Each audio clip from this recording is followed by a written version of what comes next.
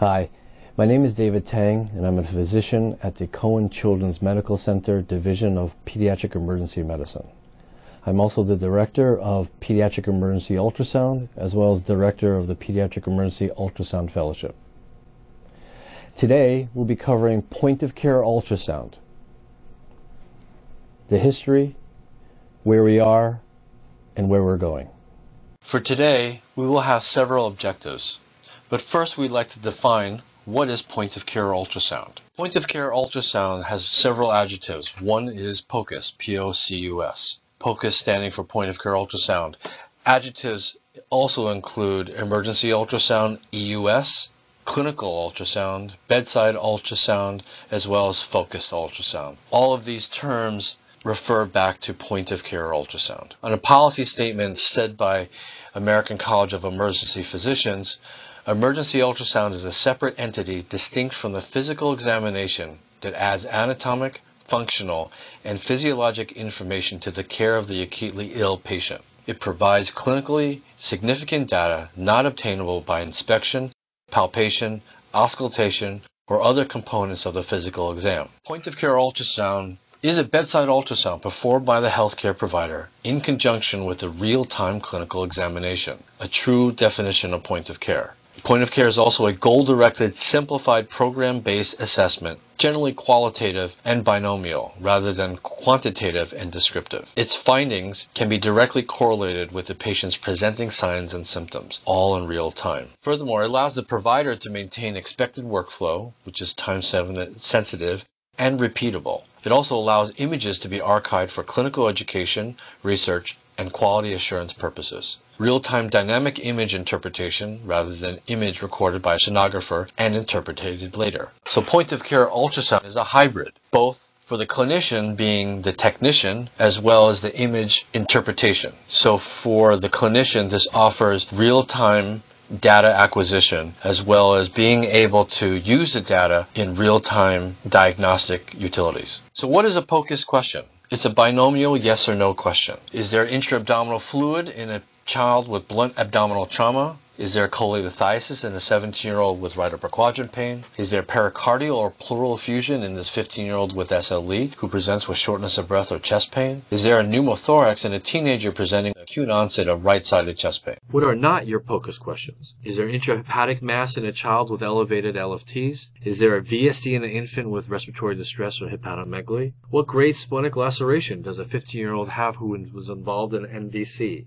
The evaluation of a third trimester pregnancy to determine gender or cardiac abnormalities. These are not your true point-of-care binomial yes or no questions. At some point we may get there, but classically these are not. So our objectives for today, now that we define point-of-care ultrasound. How did we get here? Now that we're here, now what? And where are we going?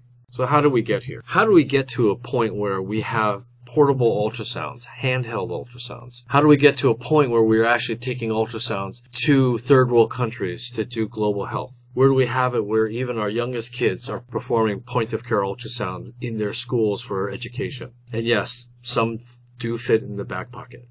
It's really all about technology. The technology has set to the point that we are now able to teach our med students in the first day of classes how to use point-of-care ultrasound, whether it be for pediatrics, adult medicine, anesthesia, critical care. Multiple facets of point-of-care can be used with multiple different applications. So how did we get here? In the beginning, Lazzaro Spallanzani first documented echolocation with bats in 1794, and this was the start of sound waves. So what is sound? Sound is made up of compression and rarefaction of air. Parts of the sound wave include the amplitude, which is strength, wavelength, and cycle. For the purposes of this presentation, we will focus on cycle. And I promise you, this is the only physics I'm going to actually put in here. So frequency equals the number of cycles per second, and that equals hertz. For the most part, humans speak in 20 hertz to 20,000 hertz, which is basically 20 cycles to 20,000 cycles per second. A bat does 14 to 200,000. A dolphin, about the same. However, medical ultrasound, we're looking at 1 million hertz or 1 million cycles to 15 million cycles per second.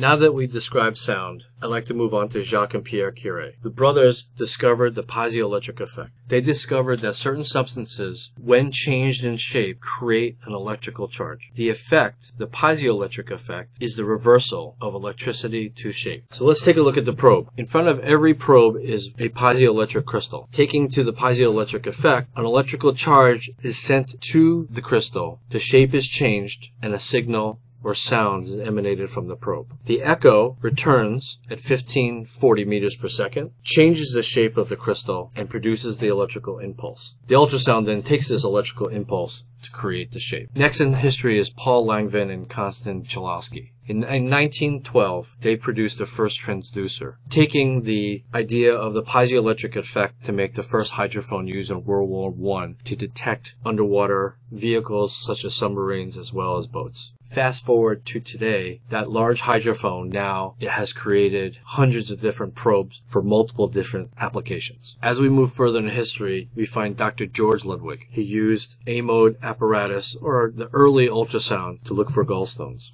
Also, ophthalmology was also using ultrasound at the time to evaluate the globe. In 1953, Dr. Edler and Helmuth created the first, or used the first ultrasound for echocardiogram. In 1975 came the first portable ultrasound. This unit was the ADR 2130, used for OBGYN purposes. This is a similar analogy to the first generation cell phones. You are now able to put this on a cart and go and not have to deal with large, bulky machines. In 1979, the Organon Technica was created as a first handheld. The images were low quality. However, when compared to current standards, this was the first attempt for a handheld device.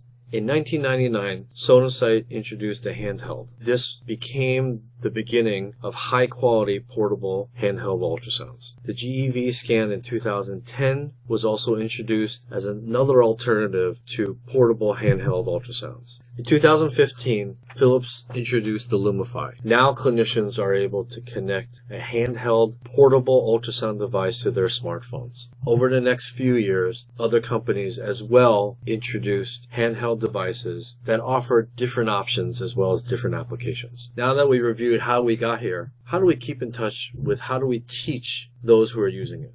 So in 1990, the American College of Emergency Physicians published a position statement supporting the performance of ultrasound by appropriately trained emergency physicians. In 1994, Matier and colleagues published a training curriculum for emergency physicians. In 1999, with the passage of the American Medical Association House Resolution 802, where it recommends hospital committees recognize specialty-specific guidelines for ultrasound credentialing decisions. In 2001, Accreditation Council for Graduate Medical Education mandated that all emergency medicine residents attain competency in the use of point-of-care ultrasound. The American College of Emergency Physicians issued a policy statement. Most recent update was 2006, demonstrating the ultrasound guidelines in emergency point-of-care and clinical ultrasound guidelines in medicine. Furthermore, the Emergency Medicine Milestone Project, through the Accreditation Council for Graduate Medical Education, as well as the Council for Emergency Medicine Residency Directors, made point-of-care ultrasound in 2012 part of the Milestone Project. PC-12 focused on diagnostic and therapeutic procedures such as goal-directed focus ultrasound for diagnostic and procedural. These go through different levels of which each house staff should attain during their training time. Furthermore, PC-14, another part of the ACGME, also focuses on vascular access as well.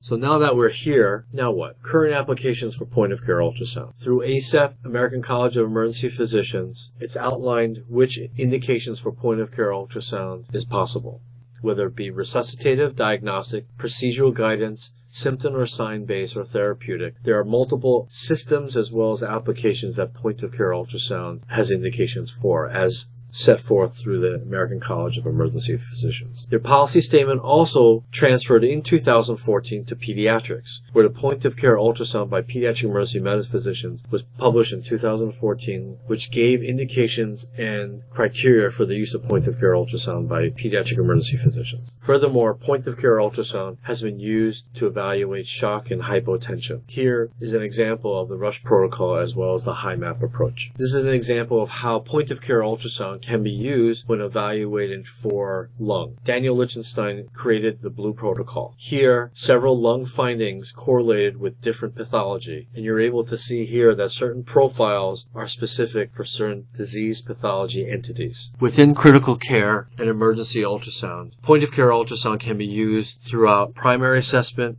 as well as recurrent assessment as well. Here is an example of the ABCDE of the primary assessment as published through Neary and al., which reviews the use of point-of-care ultrasound in every facet of initial primary assessment. It can be used for airway, breathing, circulation, all the way down to soft tissue and cranial ultrasound.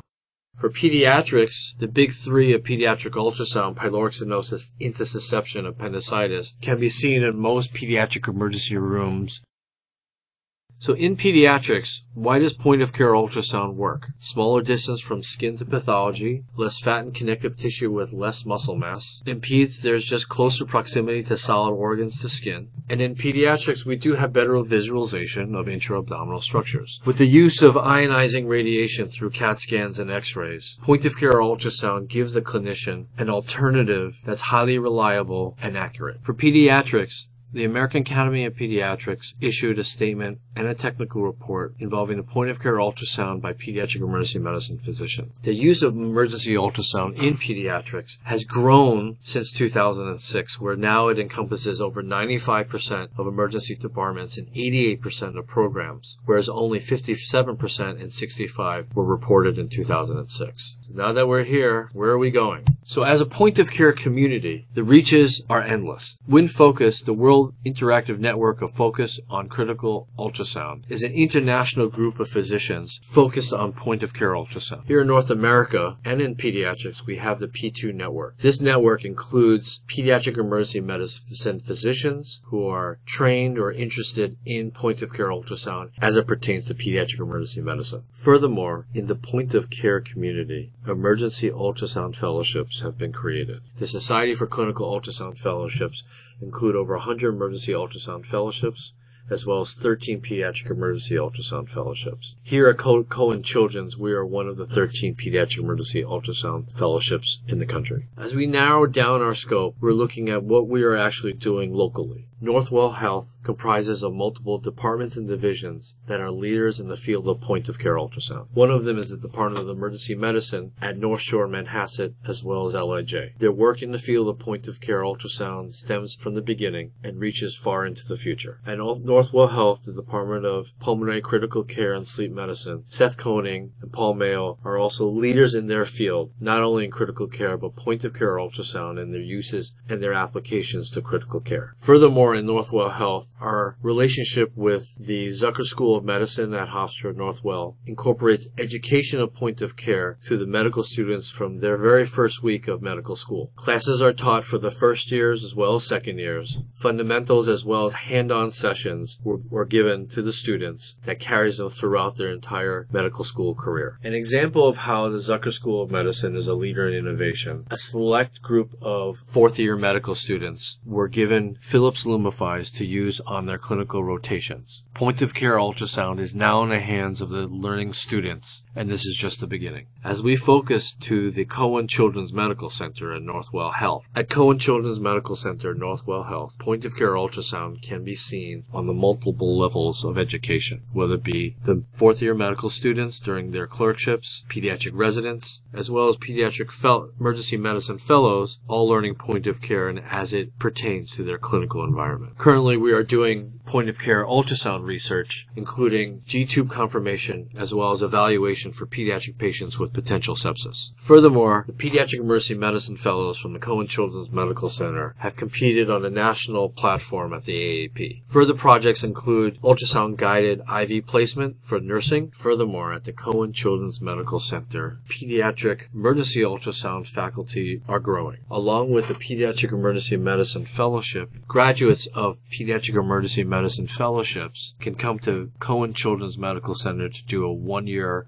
Pediatric Emergency Ultrasound Fellowship. The Cohen Children's Medical Center is part of the St. Damian's Collaborative. The collaborative is made up of 15 different children's hospitals and institutions for the sole purpose of helping the St. Damian's Hospital in Haiti. Several medical missions have been taken place where pediatric emergency medicine fellows, nurses, take the point-of-care technology to the children of Haiti. Not only has the point-of-care ultrasound has been used not only for the diagnosis of early pathology, but has also been used as an educational tool for the residents of St. Damian. So where are we going? On the global scale of point-of-care ultrasound, the emergence of handheld devices are only growing. With new technology, improvement in image quality, the possibilities of advancement and innovation are endless. Virtual reality technology is also taking a role in point-of-care ultrasound. Deep learning as well as machine learning has also played a part